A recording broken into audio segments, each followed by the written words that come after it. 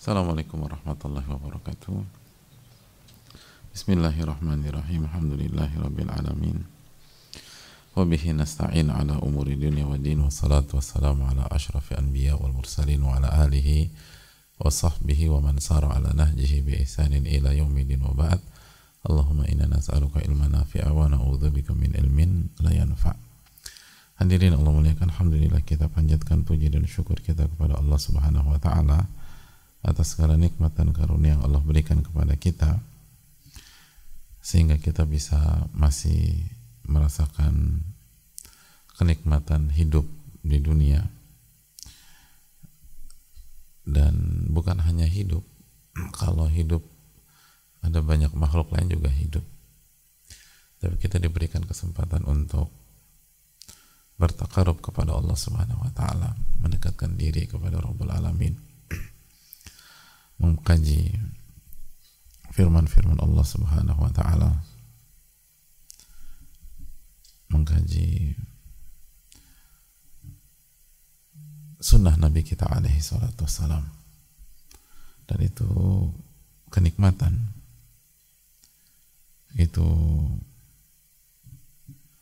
hal yang gak bisa diganti dengan harta dunia. Bukankah sebuah amal soleh bernama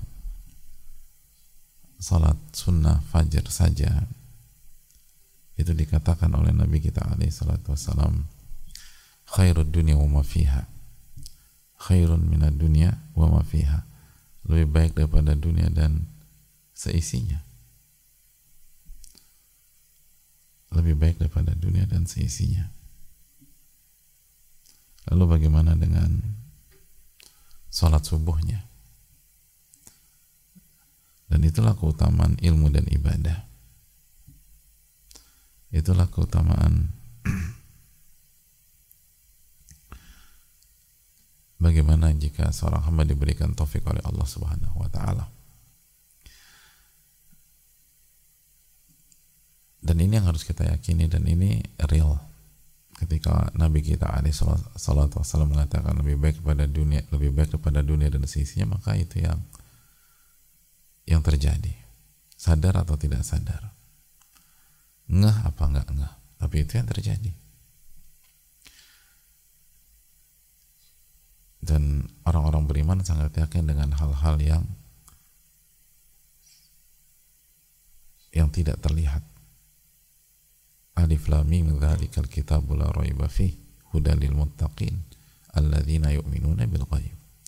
Alif lam mim, kitab ini enggak ada keraguan di dalamnya sebagai petunjuk bagi orang-orang yang bertakwa.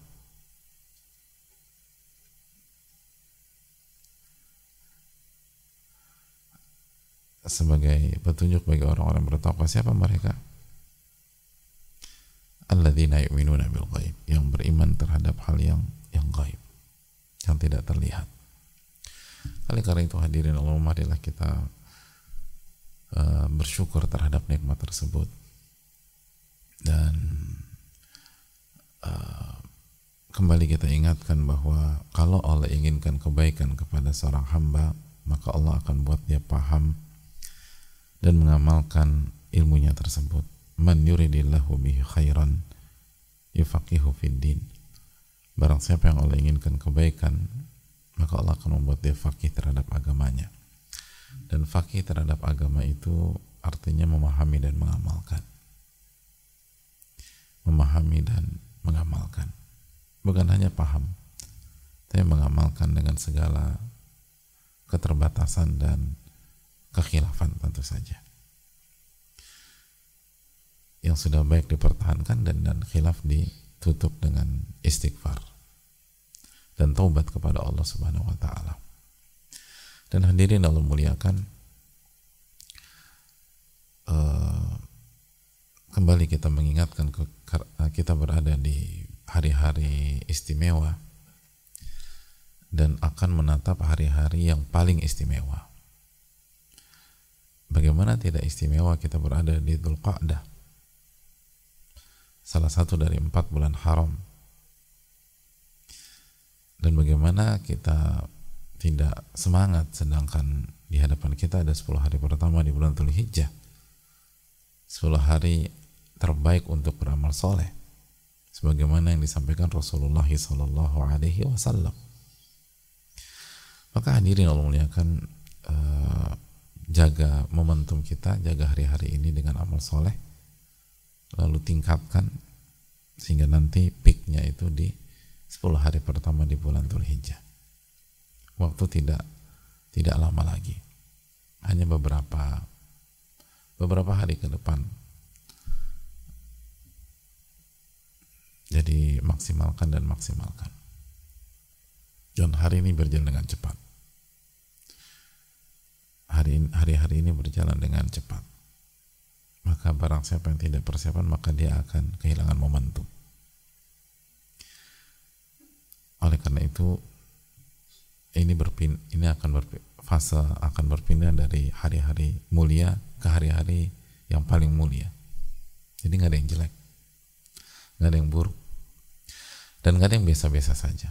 Jadi jangankan buruk, yang biasa-biasa aja nggak ada di hari-hari ini. Kemarin, hari ini, esok, lusa, itu semua hari spesial. Nggak ada hari yang biasa-biasa aja. Karena ini adalah Dzulqa'dah. Dan ini harus kita camkan. Karena hari-hari yang mulia, kalau kita tidak lalui dengan fokus, dengan terus muhasabah, dengan terus mengulang-ulang, dengan yaqadhah, dengan penuh kesadaran, maka akan dianggap biasa-biasa aja. Gitu. Semua demikian kan. Sesuatu yang mulia kalau dijalani, apalagi jangka waktunya lumayan, itu dari mulia terus turun sampai anggapnya biasa-biasa aja. Dan itu yang dikatakan kathratul misas tumitul ihsas, seringnya berinteraksi membuat kita mati rasa, nggak sensitif lagi, membuat kita mati rasa. Semoga ini nggak terjadi bagi kita, dan semoga Allah memberikan taufik kepada kita untuk bisa memanfaatkan hari-hari ini dengan baik. Dan ingat, di hadapan kita ada 2 ibadah yang merupakan syiar. Yang pertama tentu saja haji, dan bagi yang tidak haji ada kurban. Maka perjuangkan ibadah-ibadah ini dan upayakan kita ambil bagian di salah satu dari 2 ibadah ini. Kalau kita nggak berhaji tahun ini, paling nggak kita berkurban pada tahun ini dan berusaha, masih ada waktu. Jangan lepaskan momentum, nanti kita akan menyesal. Semoga Allah memberikan taufik kepada kita. Hadirin yang Allah muliakan, sebagaimana biasa di Sabtu dan Ahad kita buka sesi tanya jawab, dan semoga Allah memberikan taufik kepada kita untuk bisa mendapatkan ilmu nafi dari majelis ini.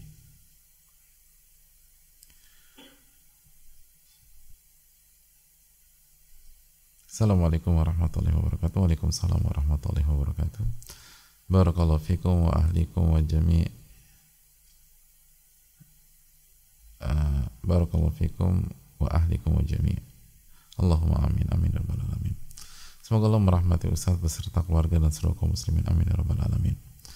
Izin bertanya, bagaimana syariat mengajarkan kami yang sedang di puncak keputusasaan yang sangat, karena ketika sedang ada masalah besar dan dijauhi oleh orang-orang terdekat. Mohon motivasi dan sarannya dari Ustadz agar tidak sampai ada pikiran lagi untuk bunuh diri. Jazakallahu khairan. Alhamdulillah afana man talahu bi fadlana ala katsirin min khalqi. Hadirin Allah muliakan,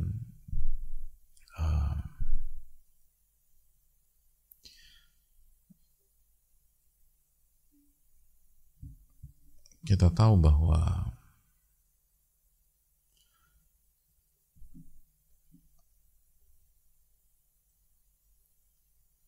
orang yang benar-benar menyelami ilmu dan kembali kepada Allah Subhanahu wa taala, maka pasti akan melahirkan harapan. Pasti akan melahirkan harapan. Makanya konsep akidah yang diajarkan para ulama kita adalah harap dan cemas dengan porsinya masing-masing. Harapan harus ada di dalam kehidupan, dan itu akan lahir secara otomatis jika kita belajar agama dengan benar.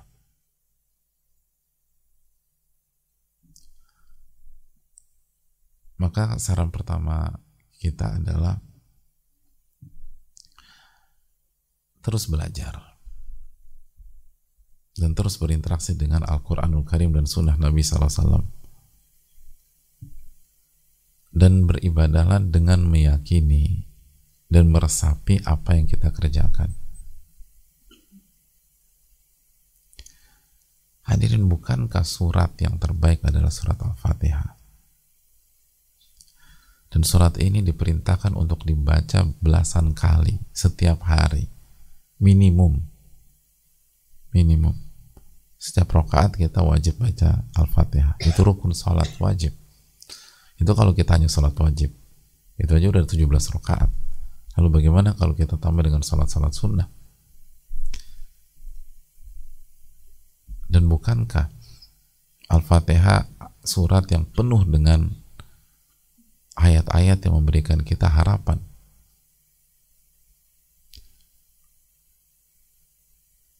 Bukankah Allah berfirman Bismillahirrahmanirrahim? Itu Ar-Rahman Ar-Rahim itu apa? Terus Alhamdulillahirabbil alamin, alhamdulillah. Ar-Rahmanir-Rahim, diulang Ar-Rahmanir-Rahim. Kalau kita bertemu dengan orang yang sayang sama kita dan suka ngasih, kira-kira secara otomatis perasaan yang kita temui, perasaan yang lahir dalam diri kita saat kita bersama orang seperti itu, keputusasaan atau harapan? Harapan. Itu otomatis, nggak perlu di briefing lagi. Kita ketemu orang yang baik sama kita, sayang sama kita, dan suka ngasih, gitu. Otomatis harapan itu muncul. Harapan, kenyamanan, ketenangan.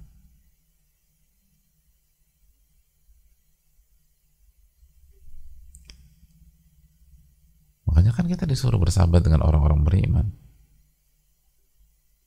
Wala yusahib illa mu'min.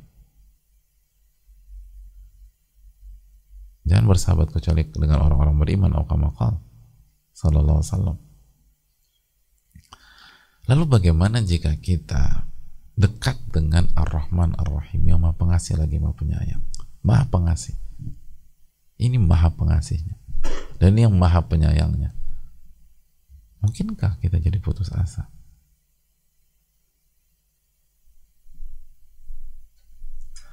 Oleh karena itu opsinya cuma dua. Orang yang seperti itu dia nggak sholat, sehingga dia nggak baca surat itu, atau dia sholat dia baca tapi dia nggak, hanya lisan saja yang nggak ada hati, nggak terlibat.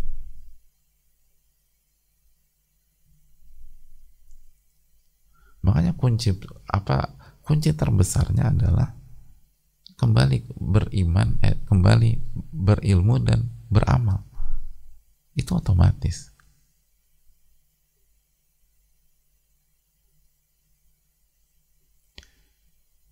Lalu khususnya perbaiki tauhid kita kepada Allah. Jangan melakukan kesyirikan.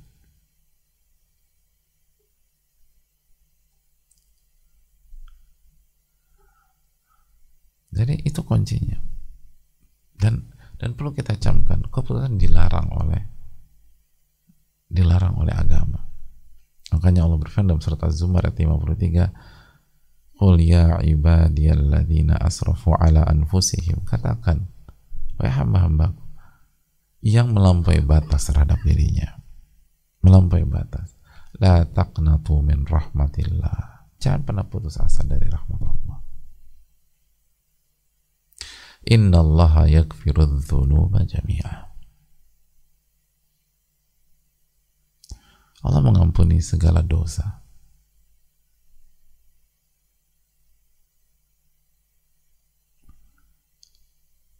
Jika hamba itu bertobat.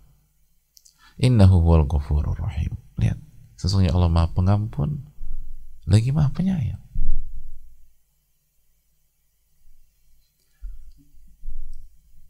Jadi ini dilarang, la taqnatu min rahmatillah.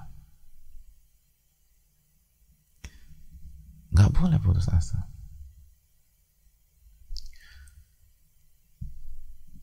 Jadi sebelum ke arah sana harus di-cut dulu. Nggak boleh, hukumnya haram. La taqnatu min rahmatillah.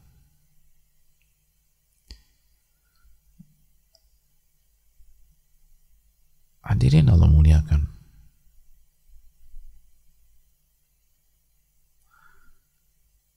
La taqnatu min rahmatillah. Jangan pernah putus asa dari rahmat Allah.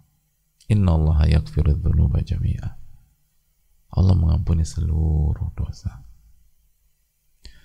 Lalu setelah Allah melarang kita putus asa, Allah sebutkan. Allah tutup ayat tersebut. Coba lihat ayat tersebut. Allah tutup ayat tersebut dengan apa? Innahu huwal ghafurur rahim. Sesungguhnya Allah Maha Pengampun lagi Maha Penyayang. Gak ada alasan gitu. Jangan putus asa, karena lihat, Rabb Anda itu Maha Pengasih, lagi Maha Pengampun. Apa alasannya? Gak ada alasan. Gak ada alasan. Rabb Anda Maha Pengampun lagi Maha Penyayang. Dan Allah sedang bicara bukan dengan orang-orang yang sempurna dalam ayat ini. Bukan berbicara kepada orang-orang yang punya nilai 100 dalam kehidupan, atau 9,9 atau 9,8. Qul ya ibadiyalladzina asrafu ala anfusihim.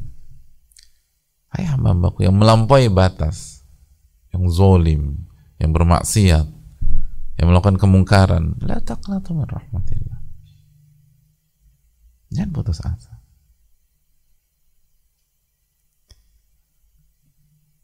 Jangan putus asa. Innallaha yaghfiru dzunuba jami'a.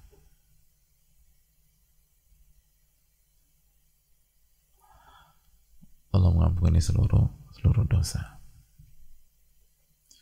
Innahu huwal ghafurur rahim.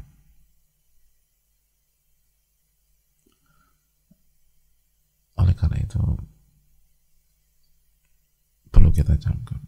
Coba buka surat Al-Baqarah 268, sehingga kita bisa tahu ini putus asa ini berasal dari siapa. Asyaitanu ya'idukumul faqra wa ya'murukum bil fahsya wallahu ya'idukum magfiratan minhu wa fadlah. Syaitan itu menakut-nakutimu dengan kemiskinan dan menyuruhmu melakukan perbuatan keji, perbuatan jahat. Jadi syaitan itulah yang selalu membuat kita dihantui kemiskinan, kefakiran, jalan buntu, hancur, terhempas, berantakan. Itu permainan syaitan. Asy-syaitanu ya'idukumul faqra wa ya'murukum bil fahsya. Begitu orang itu bingung galau, enak masuknya. Wa ya'murukum bil fahsya. Diajak dia tuh melakukan kekejian. Orang tuh kalau udah takut segala macam, udah blank gitu, nggak bisa mikir lagi, udah nggak bisa mikir sehat, udah panik, udah bingung. Coba kalau chaos itu orang udah nggak mikir lagi. Emang itu settingan dia itu. Tapi lihat beda dengan lihat Allah Subhanahu wa ta'ala. Wallahu ya'idukum magfiratan minhu wa fadla. Adapun Allah Allah menjanjikan ampunan bagi kalian dan karunia, harapan, keutamaan. Wallahu wasi'un alim, dan Allah maha luas dan maha mengetahui. Maka perbaiki, terus dekat dengan ilmu, dekat dengan Al-Quranul Karim, dan beramallah. Dan jangan percaya dengan permainan syaitan tersebut.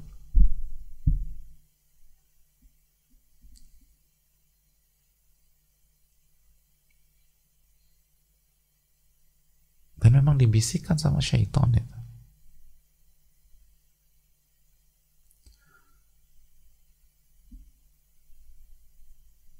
Dibisikkan sama syaitan.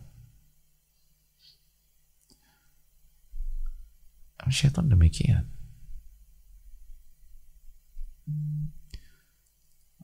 Oleh karena itu yang perlu kita tanamkan bersama-sama.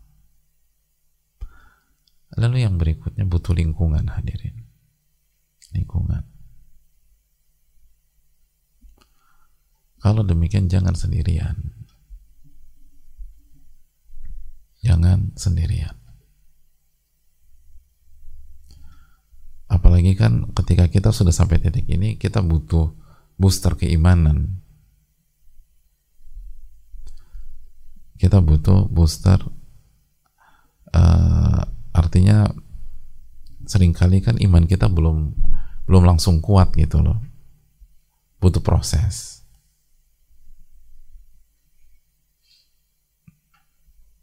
Butuh proses. Nah, dalam proses itu kalau bisa jangan sendirian.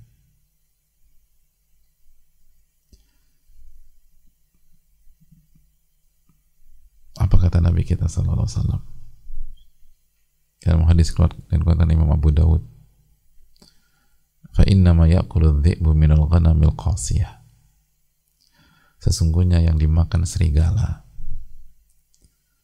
adalah domba yang terpisah dari rombongan.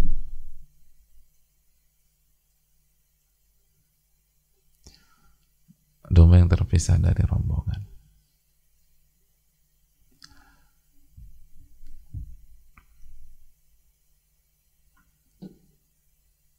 Jadi maksudnya apa? Maksudnya jangan sendirian.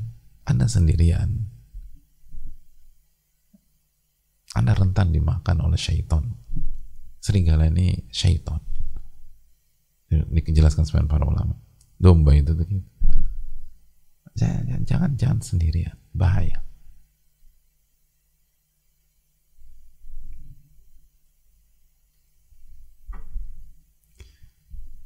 Makanya para ulama menasihati kita jangan sendirian. Jangan sendirian. Apalagi kondisi kayak gini. Makanya di antara para ulama juga membawakan hadis Abu Daud juga, ar-raqibu syaitan. Orang yang berjalan sendiri itu syaitan. Oh, maksudnya apa nih? Maksudnya rentan digoda oleh syaitan, dipengaruhi oleh syaitan. Kalau jalan sendiri rentan digoda syaitan. Maka ketika kondisi, ini kondisi normal, gimana kalau kondisi udah sampai pada titik udah pengen bunuh diri? Maka setelah mendekat kepada Allah, PR berikutnya adalah blok akses syaitan itu dengan lingkungan. Lingkungan apa? Ngasal, nggak bisa ngasal hadir. Lingkungan yang isinya orang-orang yang bertakwa kepada Allah. Lingkungan yang isinya orang-orang yang dekat sama Allah Subhanahu wa taala. Lingkungan orang-orang yang ingin menjadi orang-orang yang dicintai oleh Allah Tabaraka wa taala. Nah, itu. Insya Allah kalau ilmu dijaga terus amal dijaga terus,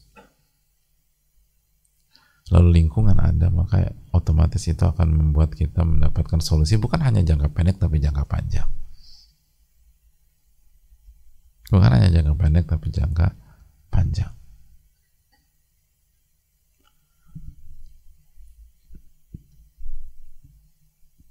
Itu hal penting. Karena banyak orang meremehkan lingkungan. Enggak.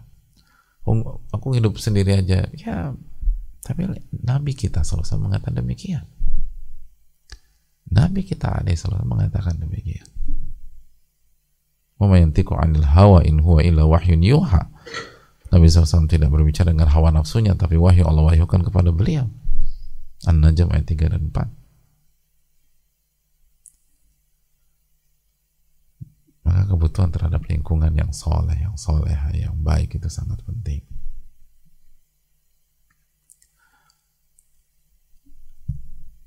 Itu poin. Dan banyak-banyak doa kepada Allah Subhanahu wa Ta'ala.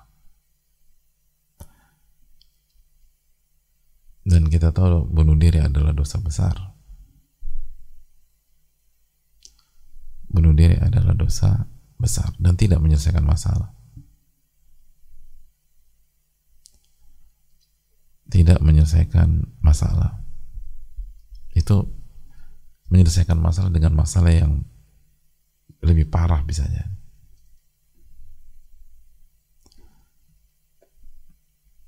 Karena sekali lagi,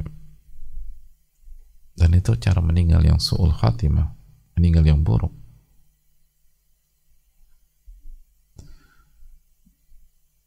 Kita punya masalah, gitu loh.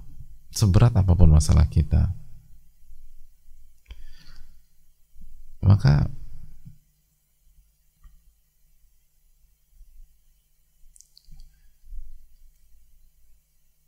kalau kita jalani dengan iman, itu masalah akan menggugurkan dosa. Tapi kalau kita selesaikan dengan bunuh diri, kita selesaikan dengan su'ul khatimah.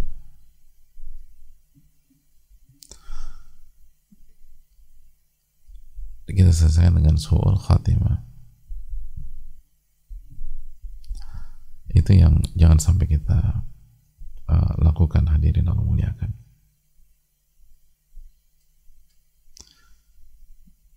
Dan itu sangat bahaya.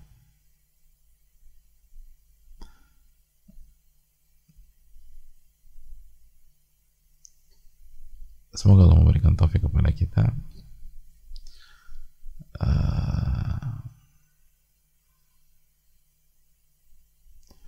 dan semoga Allah memberikan taufik kepada kita. Dan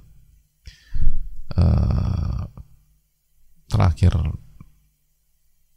dalam hadis Nabi kita SAW, hadis Thabit, Nabi SAW mengatakan, "Man qatala nafsahu bihadidah udhiba alaih fi nari jahannam." Barang siapa yang membunuh dirinya sendiri dengan besi atau dengan sebuah senjata, maka dia akan diazab dengan cara dia bunuh diri itu di neraka jahannam. Na'udzubillah. Sekali lagi itu yang perlu kita, barang siapa yang membunuh dirinya sendiri dengan sebuah besi atau sebuah senjata atau sebuah cara, maka dia akan diazab oleh Allah di neraka jahanam dengan cara yang dia pilih sendiri. Na'udzubillah, subhanallah. Pertanyaan, jadi apakah itu solusi? Bukan. Jadi ini ilusinya syaitan, saudara. Ini tujuan syaitan. Dia ingin kita diazab di hari kiamat. Dia akan diazab dengan cara yang sama. Dia akan diazab dengan cara yang sama. Na'udzubillah, na'udzubillah. Jangan mau dijebak oleh syaitan.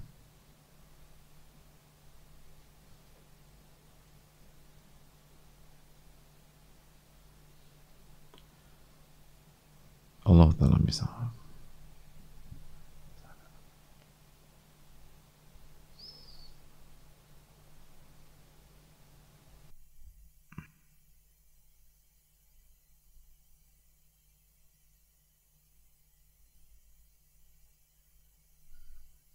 Assalamualaikum warahmatullahi wabarakatuh. Waalaikumsalam warahmatullahi wabarakatuh. Semoga Imam Nawawi dan para ulama lainnya selalu dirahmati oleh Allah Subhanahu wa taala. Amin rabbal alamin.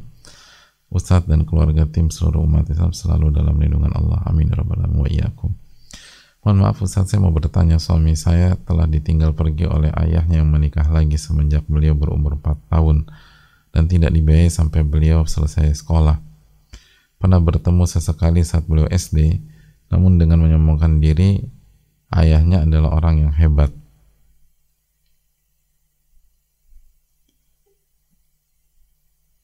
Jadi ditinggal pergi oleh ayahnya di usia 4 tahun dan tidak dibiayai sampai beliau selesai sekolah. Pernah bertemu sekali saat beliau SD, namun dengan menyombongkan diri ayahnya adalah orang yang hebat. Semakin kemari ayahnya jatuh miskin. Suami saya masih menaruh dendam pada ayahnya yang tidak hadir untuknya semenjak kecil. Ketika suami mencoba menyambung silaturahim, ayahnya banyak merongrong untuk dibelikan ini dan itu, dan suami kembali tidak menyukai ayahnya. Apa yang harus saya lakukan sebagai istri? Karena hubungan suami dan ayahnya kembali merenggang. Jazakallahu khairan. Ya, terima kasih atas pertanyaannya. Sekali lagi ini salah satu contoh yang kita tekankan dalam bab ini, bahwa hendaknya birrul walidain itu dibangun di atas tauhid, di atas iman kepada Allah Subhanahu wa taala. Wa qadha rabbuka alla ta'budu illa iyyahu wa bil walidaini ihsana. Dan Allah perintahkan Anda untuk tidak beribadah kecuali kepada Allah dan berbakti kepada orang tua dan berbuat baik kepada orang tua. Jadi sebelum perintah berbakti kepada, atau kalimat sebelum perintah berbakti kepada orang tua adalah mentauhidkan Allah Subhanahu wa taala. Dan mentauhidkan Allah adalah menjalankan perintah Allah dan menjauhi larangan Allah Subhanahu wa taala dengan penuh rasa cinta dan kerendahan.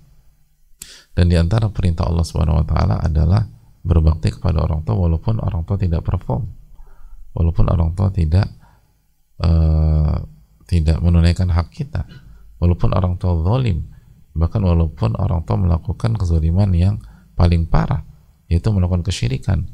Bahkan walaupun orang tua bukan hanya melakukan kezaliman yang paling parah, tapi mengajak kita, memaksa kita untuk melakukan kezaliman yang paling parah, yaitu melakukan kesyirikan, sebagaimana surat Luqman ayat 15. Dan Allah tetap mengatakan subhanahu wa ta'ala, fala tuti'huma wa sahibhuma fid dunya ma'rufa.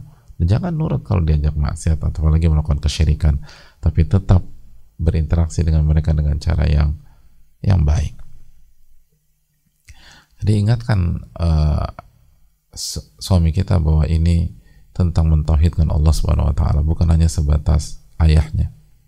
Dan ini tentang suami kita. Ini tentang hati dia. Ini tentang hati suami kita. Hadirin, hidup dengan hati dendam itu nggak enak sama sekali. Dan kita sebagai istri harus mendukung suami kita untuk tidak mengalami quote-unquote siksaan batin seperti itu. Dan ingat perintah Allah Subhanahu wa taala, wabil walidaini ihsana. Berbuat baik kepada orang tua, wasahibhuma fid dunya ma'rufa, dan bersikap baik kepada orang tua ketika mereka masih hidup. Oleh karena itu yang perlu kita camkan bersama-sama. Dan tapi memang nggak mudah, jadi perlu pendampingan lah suami kita.